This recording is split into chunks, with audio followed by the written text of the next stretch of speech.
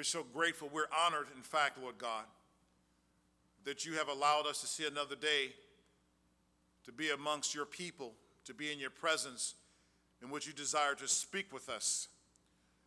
So, Father, our desire is that our hearts would be open and receptive to all that you have for us today, that our faith would be strengthened, Lord, and that you would be pleased by the spiritual progress in our life that can only happen because of the work of the Spirit in us. So, Lord God, you have your way today.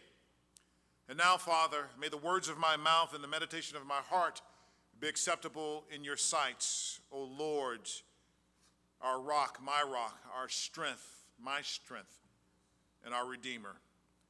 In Jesus' name we pray. Amen.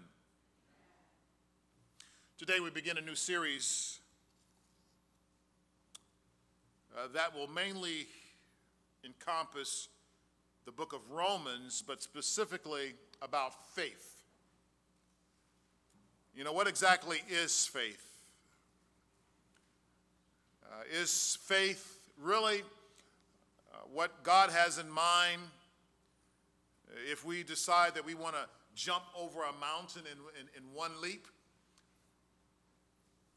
Is faith really this thing in which that I can take something that's not tangible and go jump off of a ledge of a building and believe that God is going to protect me? Is that what faith is? We're going to hunker down in the book of Romans, and we're going to talk about this aspect of faith, specifically in how it relates to us as Christians. And really, without all the fluff, without all the puff, but getting down to the nitty-gritty. So let's go. Paul begins this letter here in Romans with an explicit pronouncement concerning his purpose in life, which is to be a servant of Christ Jesus as an apostle. We see this in Romans chapter 1, verse 1. And he says his message was the gospel of God. That's what his message was, the gospel of God. But also the gospel of God, as you may know or may not know, is also known as the gospel of the kingdom. The gospel of Christ, the gospel of Jesus Christ, the gospel of his Son, the gospel of peace, or simply as the gospel. Paul has now based his entire life on this gospel, not because of this word itself, but because of his encounter with Jesus Christ, right? And the faith that he carried forward afterwards. And then in Romans chapter 1, verse 2 through 6, he expounds a bit about the nature of that gospel. He says, God promised this good news, this gospel, the good news, that he promised this good news through the prophets in Scripture. But this good news was promised through his Son, Jesus, whom is a biological descendant of David. Christ Jesus was declared the Son of God, empowered, as was witnessed by his resurrection from the dead. Through Jesus Christ, Paul says, is where they receive the grace and apostleship to bring about faith in all nations for the sake of Jesus' name. The point of all of this is to prime our hearts for the spiritual principle of faith, which is required for belief in Christ and for living a Christian existence marked by fidelity and loyalty. Now, if you were to assess your level of faith, what grade would you give your faith today? On a scale of 1 to 10, would you say your faith is a intensely red 10? would you say it's a 1? Or would you say maybe you have no faith at all? Would you give your belief in Jesus Christ an A today, an A+? Would you say, I'm hovering around a D or D- in faith today? But ask yourself this question: how has your faith changed from last year this time? So would you say that your faith in Christ, that it has gotten better over time? Or would you say that over the last year, my faith in Christ has decreased? Brothers and sisters, faith is not about getting hyped up on Sunday mornings. You see, because once Sunday is over with, you got to deal with Monday. Can you say amen? Our faith is not about jumping around on one day out the week, because there needs to be something to sustain us, something that's tangible, something that's real to sustain us on Tuesday and Wednesday and Thursday and Friday.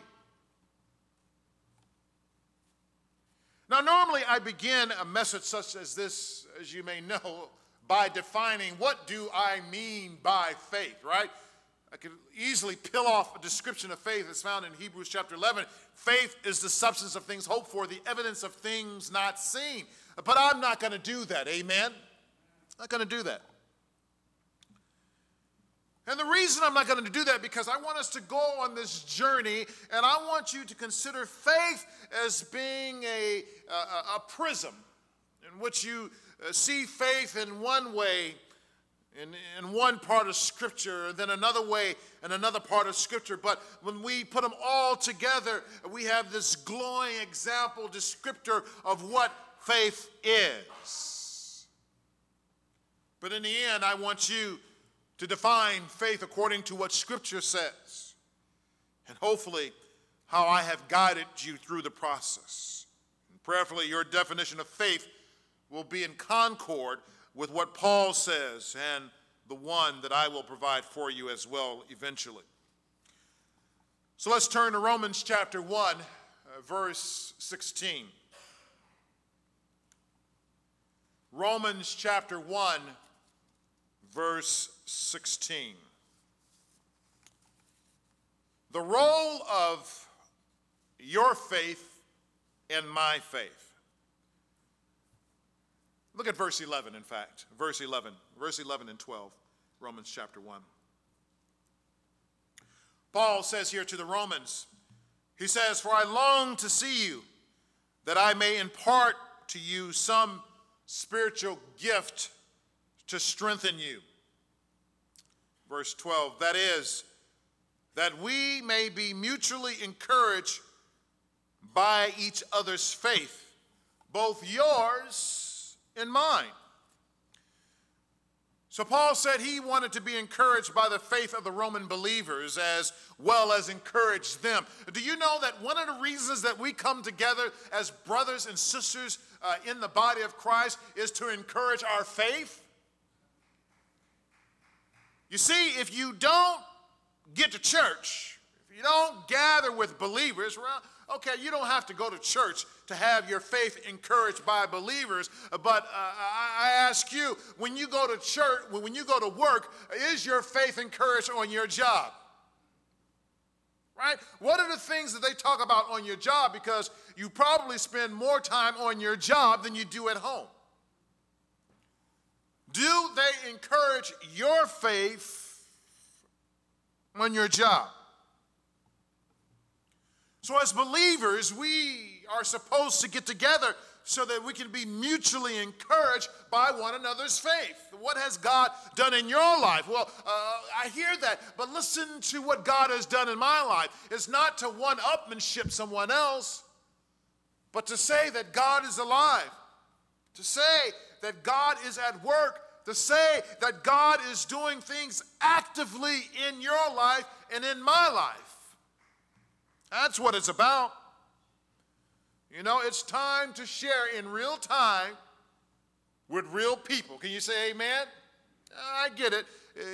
If you can't get together with some people, I know, okay, go ahead and do it on Facebook or FaceTime. Amen? All right, I'll give that to a certain generation.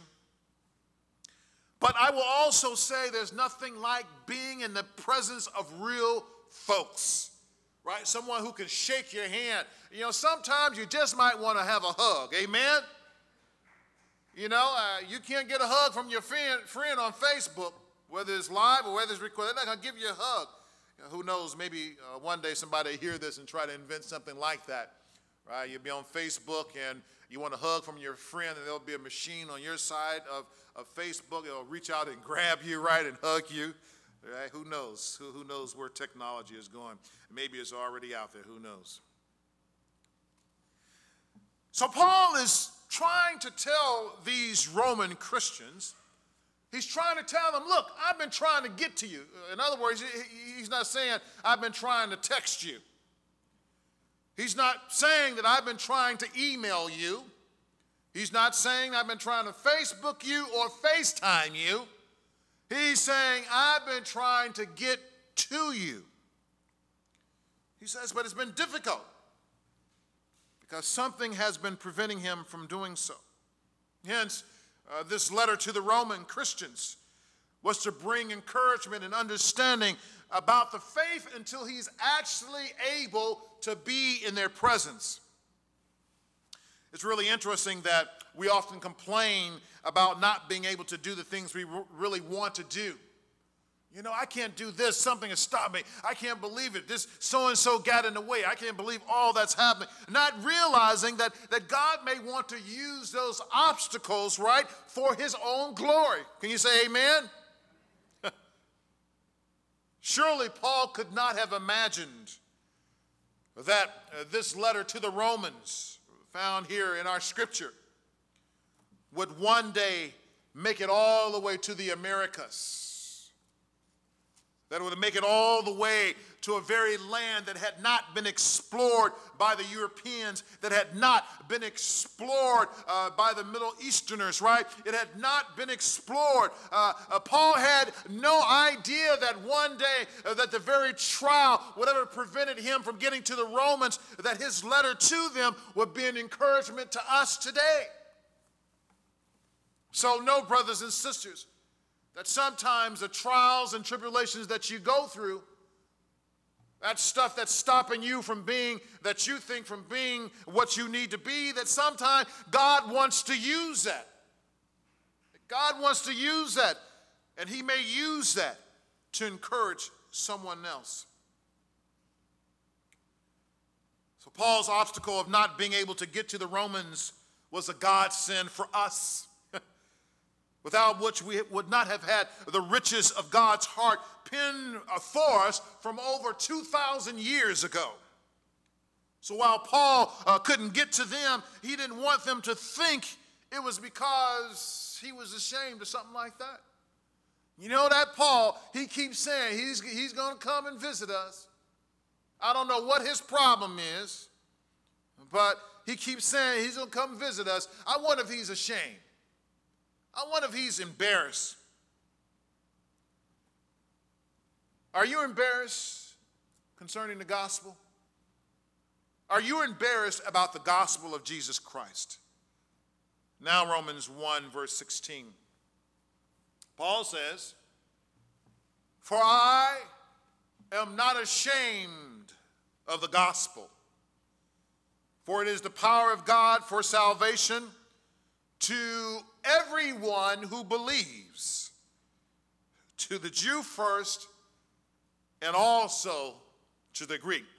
For I am not ashamed of the gospel," Paul says, "for it is the power of God for what? For salvation. To whom? Some people, but not to some people, but to everyone who believes." Verse 16 here begins by Paul stating that he was not ashamed, he was not embarrassed by the gospel.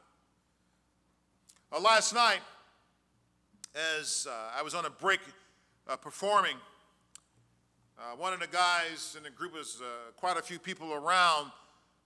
He says, "Hey, preacher," talking to me. He says, "So what you preaching on tomorrow?" So, sometimes you get around friends and peers and so on and so forth. Sometimes you try to soften the impact of what you say, or maybe not say it fully concerning what you really think about concerning the Lord.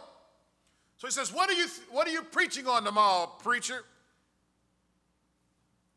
I said, from faith to faith. I said, Paul says, and I told him, he says, for I am not ashamed of the gospel. So as I began to tell him, he asked me the question publicly. Now everyone is getting the answer publicly as well. See, sometimes we could either push in and tell people about Jesus, or other times we can just be embarrassed about what we really believe. What about you? Are you embarrassed about the gospel? Or you don't want to talk about Jesus because you know how you really are? You can't talk about Jesus because your lifestyle is in opposition to all that Jesus speaks of. But I want you to know that regardless of what the case is, that God gives you today. Amen? So whatever you didn't do yesterday, that God will give you grace today, and God will give you grace tomorrow not to be ashamed of the gospel. Amen?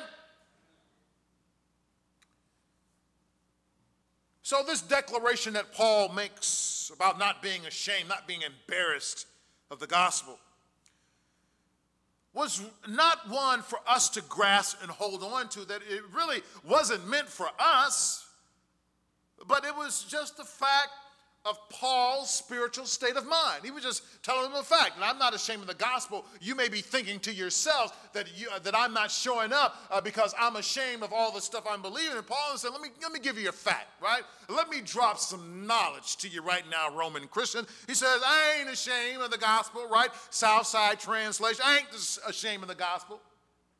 I ain't embarrassed. I ain't embarrassed.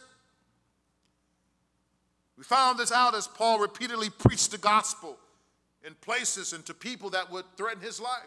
We know Paul was not embarrassed.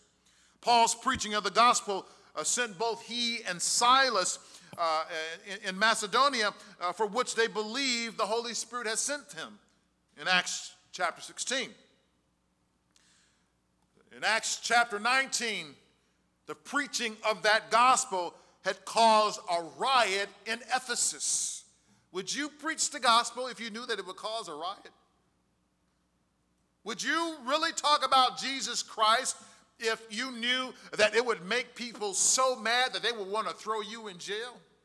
The preaching of the gospel eventually saw Paul in prison again and taken to Rome, not before being shipwrecked and then bitten by a snake that would have normally killed the average person. Would you preach the gospel if you know by preaching the gospel would get you an encounter with a poisonous snake that could take your life? If God called you today, I want you to go to Africa to preach the gospel for a week. Would you go? If God called you to go to South America to preach the gospel, would you go today? If God called you to go to China, or here's one, to go to Russia to preach the gospel, or North Korea, would you go? You say, well, I'm not ashamed of the gospel. I don't want to end up in jail. So for Paul, these encounters with a life-threatening situation and constant persecution does not sound like a man who's ashamed of the gospel. But in case the believers in Rome thought it differently, he wanted to get them straight at the beginning of this letter. So Paul not being ashamed of the gospel was because he knew it was the power of God for salvation for everyone who believes. Is there enough power in God for salvation for you to be saved? Is there enough for your brothers and your sisters? Is there enough for your coworker, for the very one that seems so obstinate, those that hate Jesus Christ? Is there enough power in the gospel to save them? And your answer is what? There's enough power there to save those who say they don't want anything to do with Christianity. There is enough power there. But then he goes on to say, he says, not only for everyone, he says, to the Jew first. What? Just leave it at everyone, Paul. Why you got to bring up the Jews all of a sudden?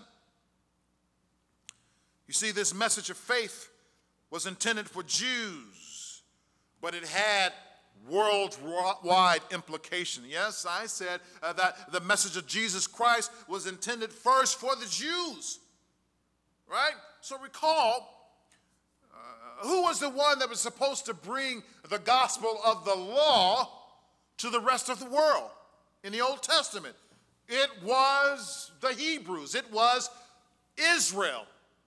But they were unfaithful in what they were doing.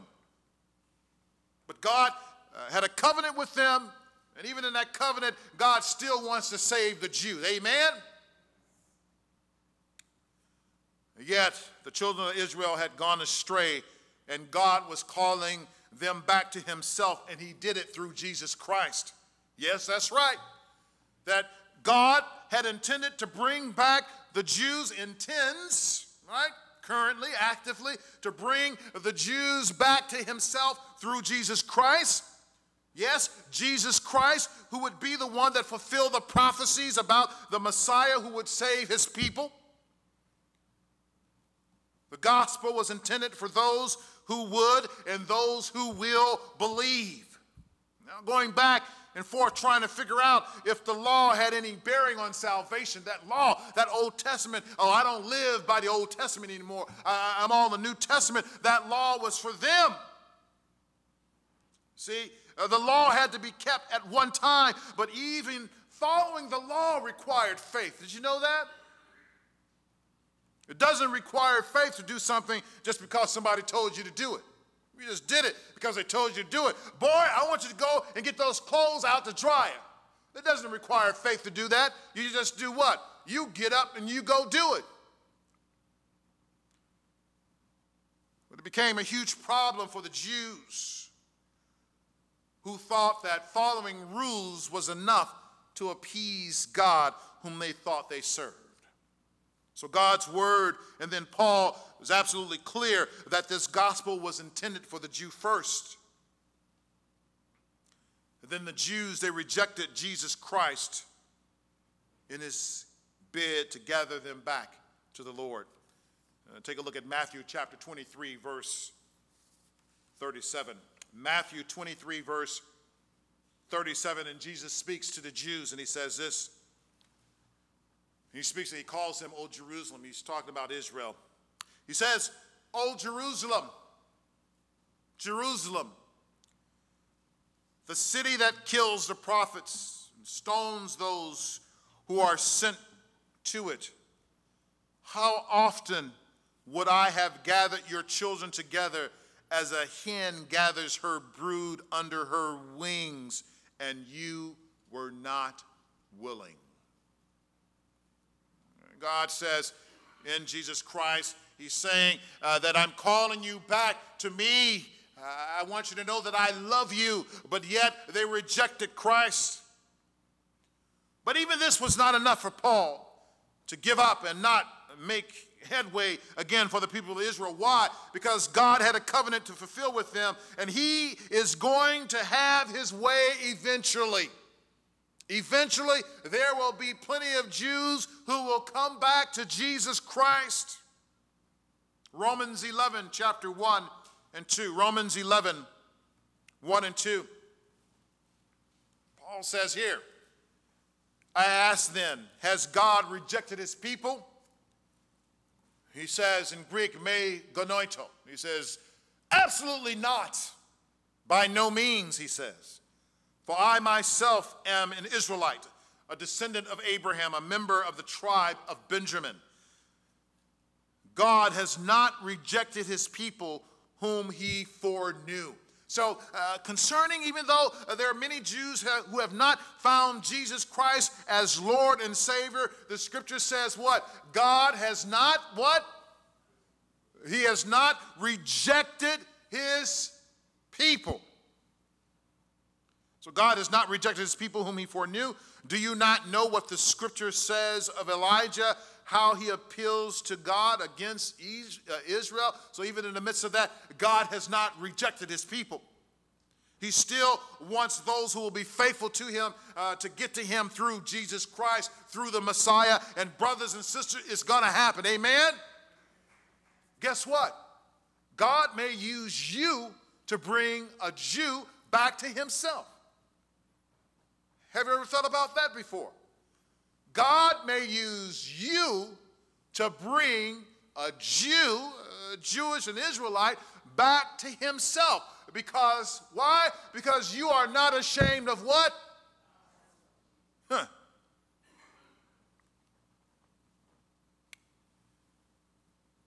What causes the people of God to be so set on reaching out to the Jews who reject the Messiah? Why do it?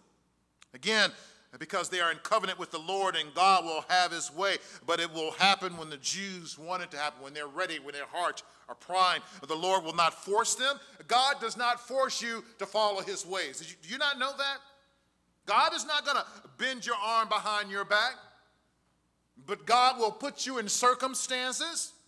God will place you in situations where finally you don't have a choice. Well, you do have a choice. But in my estimation, you don't have a choice whether or not to follow him. Eventually, God is going to come after you. God will come after you until you finally say yes or no. There is no middle ground concerning God. You cannot continuously try to be on both sides of the fence. You're on God's side of the fence one day, right? The next day, you're on the other side of the fence. Next day, you're on God's side of the fence. You can't make it your mind. God says, choose you this day whom you will serve. If God is God, follow him. If Baal is God, follow him. But God says you will not be lukewarm. He says you either be hot or you be cold. Or else if you are lukewarm, he says, I will what? I will spit you out of my mouth. You are so distasteful. God says, I'm not having that stuff. You keep on playing games with me. Keep on. Keep on playing games with me. And you get ready to find out who the real deal is. Amen?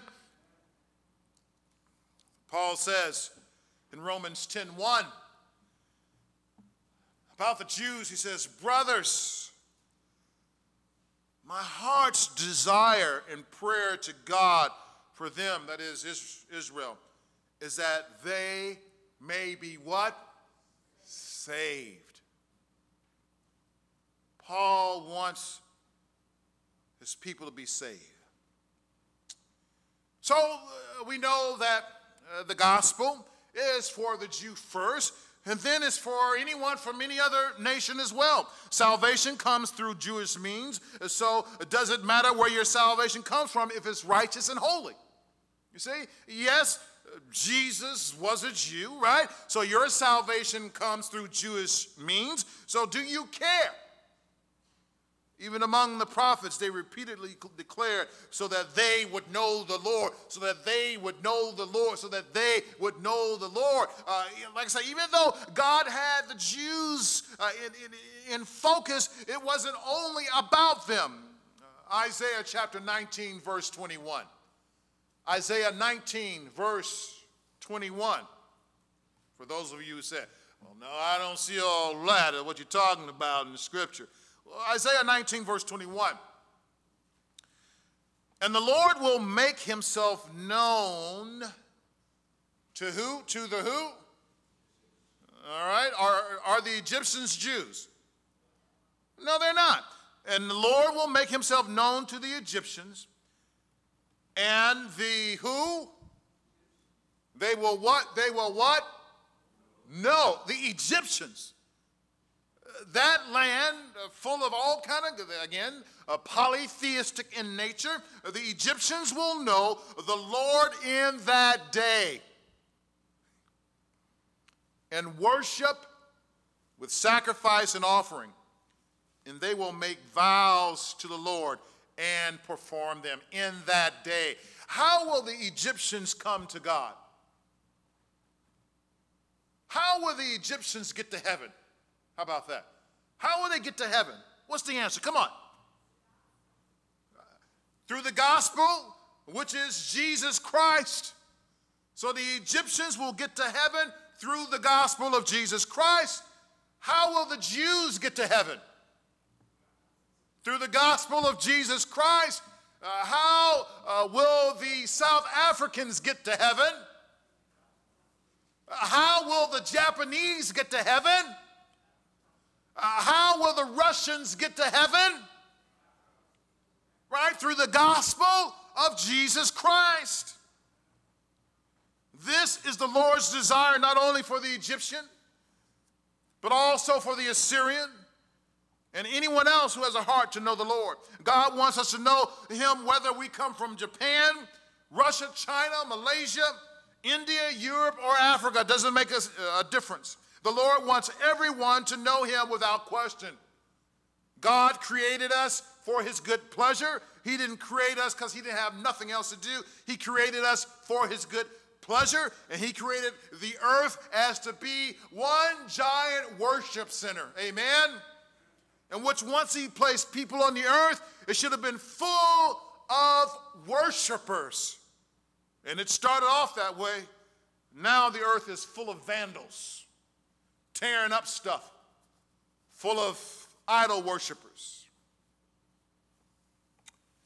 Now let's look at the gospel, being the power of God for salvation. Salvation means one who have been saved from something, but what is that something? In other words, we say, are you saved? I'm saved. I'm saved. What do we say? I'm saved, sanctified. And they say what? Filled with the Holy Ghost. How are you doing today? I'm saved, sanctified, and filled with the Holy Ghost. Right? What does it mean to be saved? What exactly does that mean? Well, see, in order to be saved, it means that you've been rescued from something. It means that you have been delivered from something. It means that you were in a position that something bad was going to happen, and then somehow someone or something saved you. I was in a pool of water. As a matter of fact, I don't even have to make this story up. One day, I told you this story years ago, and in which one of our neighbors on our block, they had a swimming pool in the back. His name was Mr. Daniels. I think I was about 8 or 9, maybe even 10 years old, whatever the case may be. I always get in trouble. And I wanted so desperately to go into that swimming pool. Right? I would see all the kids on the block swimming, but I could not swim. I couldn't swim a lick. I couldn't, at that time, at least now I can get to the edge. Can you say amen? At that time, I could not get to the edge. So anyway, he would have these days, once a week, he'd invite all the kids on the block into his pool. And then one day, I wanted to go so bad. So I said, you know what, I'm putting on my trunks and I'm going swimming. You know this is getting ready to turn out real good, right? So I go walk down the alley because I know I shouldn't have been there. So I go down. I didn't even go down the main street. I walk through the alley with swim trunks on, right? And I get there. I say, I want to swim. So Mr. Daniels, he says, can you swim, David? And you know what I said? I said, yes, I can. He says, okay. So, and I'm thinking that's the end of that story, right? He picks me up. My whole body. He said, okay, here we go. I'm like, what do you mean here we go? And I'm trying to protest. He can't hear me because all the other kids, they splashing around. He picks me up and he throws me into the pool. And you know what was happening to me, right? A brother was starting to drown. So he's looking at me, he's watching me, and then he realizes that I can't swim. He jumps in And he what? He saves me. Because I was about to die. The wrath of water. So if you are saved, you have been thrown into this melee of sin and wickedness for which you can't make it to the edge. Because the edge is too far. You can't save yourself. But then Jesus Christ, he comes in and he says that I'm going to save you. And you're like, save me for what? I know that I'm drowning. I know that I'm about to die, but save me from what? And the scripture says, save us from the wrath of God. You are saved from the wrath of God. Romans chapter 1, verse 18. Romans 1:18. For the wrath of God is revealed from heaven against all ungodliness and unrighteousness of men who by their unrighteousness suppress the truth. It's the wrath of God. In case you missed this, the other times I said it, God ain't playing with y'all. God is not playing with us. God says that, look, if you don't follow my plan, you're going to experience my wrath. How would you like an eternity of whippings all the time? God's like, I'm not worse than whippings, right? God said, I'm not playing with you. How can a God have wrath? The question is, how can God be so righteous?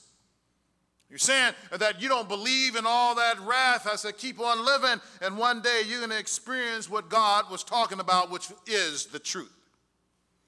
The wrath of God has been revealed against all ungodliness, and if you are ungodly, consider the gospel as an olive branch. It is an olive branch you did not want to find. It is an olive branch that you did not grow.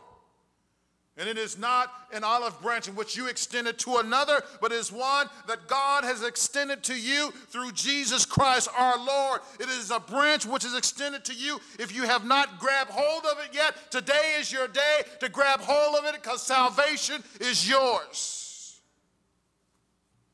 The gospel, therefore, being the power of God for salvation to deliver you from a wrath and the judgment you are going to wish you did not have to go through.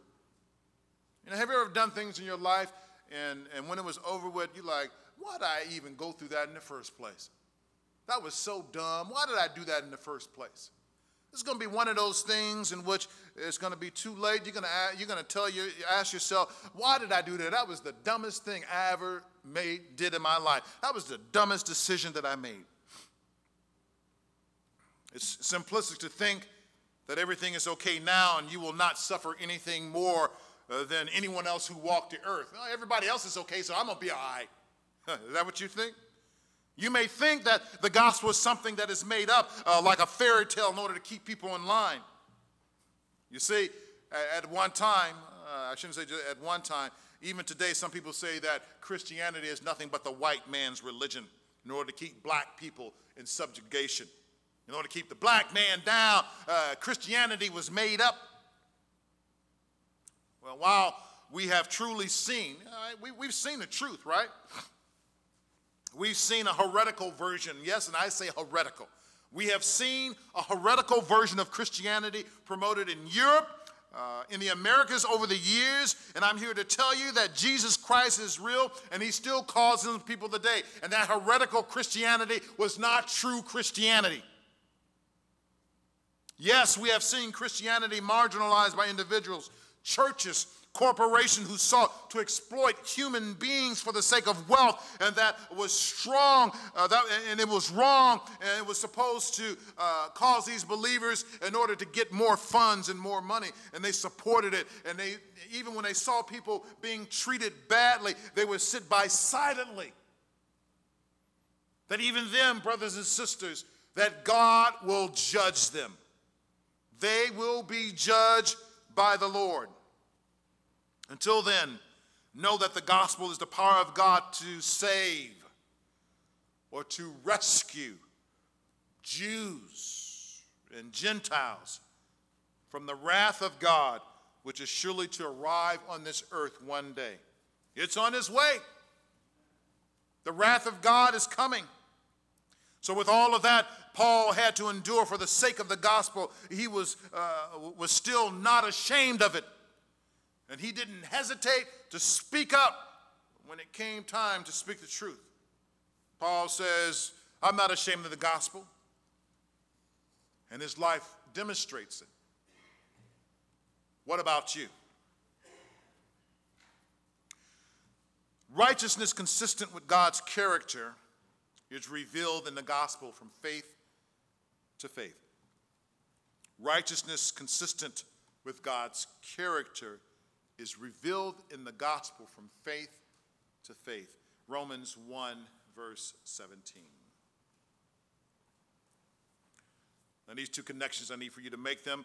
For it says, for in it the righteousness of God is revealed from faith for faith, as it is written, the righteous shall live by faith.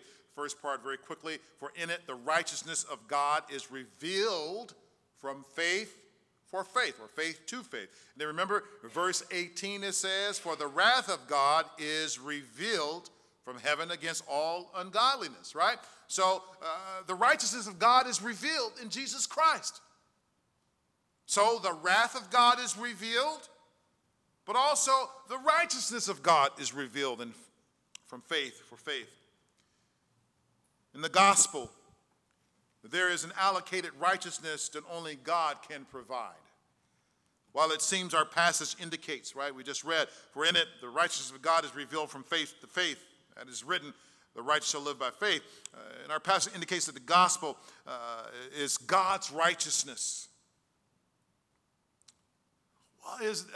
That's really true, and it is a righteousness that is consistent with God's character. What this passage really means is talking about a righteousness which is going to be conveyed on those who have faith in Jesus Christ. For in it the righteousness of God is revealed. This is not something that just speaks of his character, but this is a righteousness that will be conferred upon you in your faith. You are not righteous because of anything you have done. And neither are you righteous because anything you will do. You've heard the testimony before. God saved me because what I'm going to do for him one day. Wrong. Or God saved me because he knew how I was going to act. Wrong again. God saved you because you had faith in Jesus Christ, and it is Jesus Christ who gives you the ability to stand before God rightly. You are righteous because Jesus Christ suffered and died on the cross for your sin. That's why you're righteous. So that righteousness which comes from God is a righteousness consistent with his character. But then, listen, that righteousness is given to unbelievers. What? Did you know that righteousness is given to unbelievers? I ask that question again. Did you know that God's righteousness is given to unbelievers? Because if it's not true, then you were once an unbeliever, yes? And if you were once an unbeliever, how did you get your righteousness? You received your righteousness because God, what? He gave it to you. So God gives his righteousness to unbelievers. Another way to understand this is to know our righteousness is a status given to us as a result of an action of God. Our righteousness is a status given to us as a result of the action of God. Again, not due to our own actions. Those in the Old Testament, they understood things a different way. In the Old Testament, righteousness was understood within the context of the covenant with God and his people Israel. Therefore, in order to be declared righteous, one had to abide under the law. They had to abide under, thou shalt not do this, right? You remember part of the law? I always bring up the story about how they had to wear their hair, right? They couldn't wear polyester, amen? They couldn't wear some of the clothes you all have. Did you realize that if you today had some of the clothes you have on now and you were under the old covenant, under the law, do you know that you would be considered unrighteous before God? Yes, the clothes that you have on, because God said you can't mix up fabrics together. Some of you got microfiber, which is polyester, and some other kind of ester all mixed together in wool and things like that. No. That was part of the law. God said, I'm not having all that stuff going on here. So the people, they began to falsely assume that as long as they did what the law told them to do, that they were righteous. Well, as long as I do it, I'm going to be okay.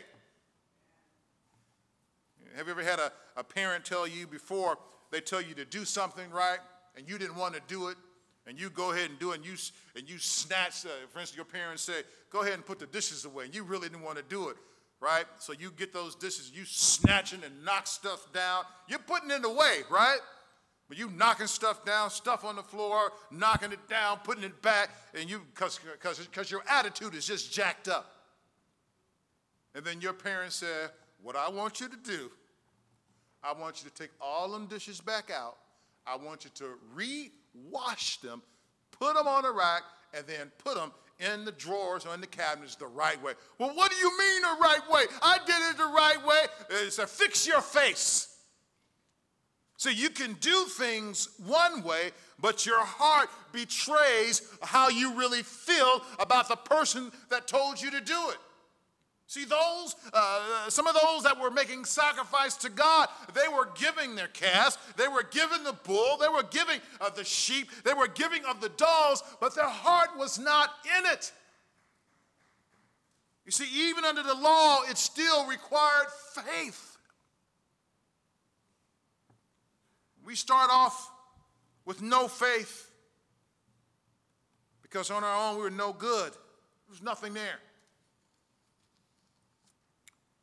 Jesus came knocking on our door, and nobody answered. You see, concerning our faith, it is God himself who must begin to get to work. We can't live by laws and edicts and commandments and statutes, right? That does not make us righteous. The righteous status that has been conferred on believers today is one that can only be had through faith. It says from faith to faith, or as our translation says, for faith for faith. The point is nevertheless the same. Faith is the operative word that gets us to a place of righteousness which can only be given through the power of God in Christ Jesus. Faith for the sake of faith is not our goal. Well, I just want to have faith, right, so that I'll get this job tomorrow. I just want to have faith so this man that I'm really looking for will finally speak. Lord, I've been praying about that man. God. And I've told you before, sometimes it's better to be by yourself than to be with the wrong man or the wrong woman. Can you say amen? Sometimes, look, I have a friend right now. This is what she told me. She told me a couple of years ago, God sent me that man. Oh, yes, she did. God, I said, wait a minute. She said, what do you mean? I said, God, I know beyond a shadow of a doubt that God sent me that man. And then we're going to do this, that, and the other. We're doing it together. And I had never experienced such joy, such happiness. I said, but have you know what I'm going to ask, right? Have you gotten, oh, no, we okay. God sent me. I know that God sent this man. And then I saw this person last year. I said, how's your marriage? Well, that's a different story. I said, well, what do you mean? I said, I thought you said that God sent, and I wasn't trying to be coy with her. I thought you said God sent this man to you. Well, things just didn't work out. See, sometimes we want to have faith in God. We're trying to put things on God that God never gave us in the first place. You see, when stuff get messed up, don't blame God, right? Because you're blaming God early, saying God sent them in the first place or sent her. Come on, guys. Some of you guys, you already know what I'm saying. The woman for the wrong reason. Ladies, the man for the wrong reason. So not faith just so you can get by with the stuff that you want to do. But anyway, so here in verse 17, Paul, he quotes a passage from Habakkuk chapter 2, verse 4. Habakkuk chapter 2, verse 4. The prophet Habakkuk there was making complaints about seeing the wicked prosper and the worshiper of false gods constantly getting away with doing wrong. Have you ever wondered why bad people seem to get away with dirt over and over again? Habakkuk told the Lord he doesn't understand why bad folks are not being punished for their misdeeds. There's no doubt in Habakkuk's mind that God knows what's going on. Don't you know when stuff is not happening right? Are you aware that God knows what's going on? But it's even more perplexing because Habakkuk says that God's eyes are too pure to look on evil. So if your eyes are too pure to look on evil and all this bad stuff is happening and these bad folks are getting away with murder, then why are you allowing it to happen? This does not make sense to a prophet who knows that God is righteous in every way. And then the Lord finally answers Habakkuk. Habakkuk chapter 2, verses 3 and 4. For still the vision awaits its appointed time. I want you to hear what the prophet is saying. Listen. For still the vision awaits its appointed time. It hastens to the end. It will not lie. If it seems slow, wait for it. It will surely come. It will not delay. Verse 4. Behold, his soul is puffed up. He's talking about the people who are wicked, who seem not to be punished. God is saying, behold, his soul is puffed up. It is not upright within him. Now here it is. But the righteous shall live by his or her what? So God is saying, I know you're seeing this, that, and the other out here in the world. I know people are being treated wrong, but you are believers in Jesus Christ. You know that my eyes are too pure to look on evil. You know the wicked seems to prosper. But God says, you live by faith. You don't understand, God, because every time I go to work, people are stealing supplies out the supply closet. And then they're talking about me. And God says, the righteous shall live by their faith. But you don't understand, God. Every time I take 2 steps forward, someone pushed me back 3. But God says, the righteous shall live by her faith. But God, you don't understand how hard it is. I'm just trying to make it on a daily basis, and other folks are skipping ahead because they know someone. But God says the righteous shall live by his faith. But God, you don't understand. I've been scratching and scraping and trying to pull myself up. But God says the righteous shall live by their faith. Whatever you're going through, brothers and sisters, whatever problems that you are faced, know that the righteous shall live by their faith. Faith to know that Jesus has saved you. Faith to know that God will take care of his business because God is a taking care of business kind of God. Amen? Know that God has your back when you don't see him, that God is there. The reason that your foot has not slipped is because God has held your hand.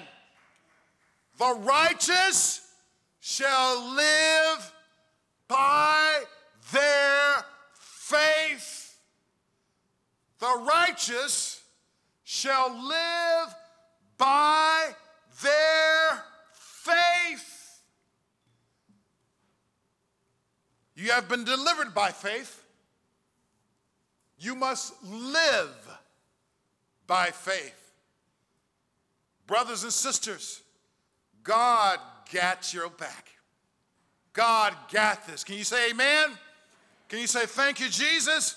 Come on, stand to your feet with me, please.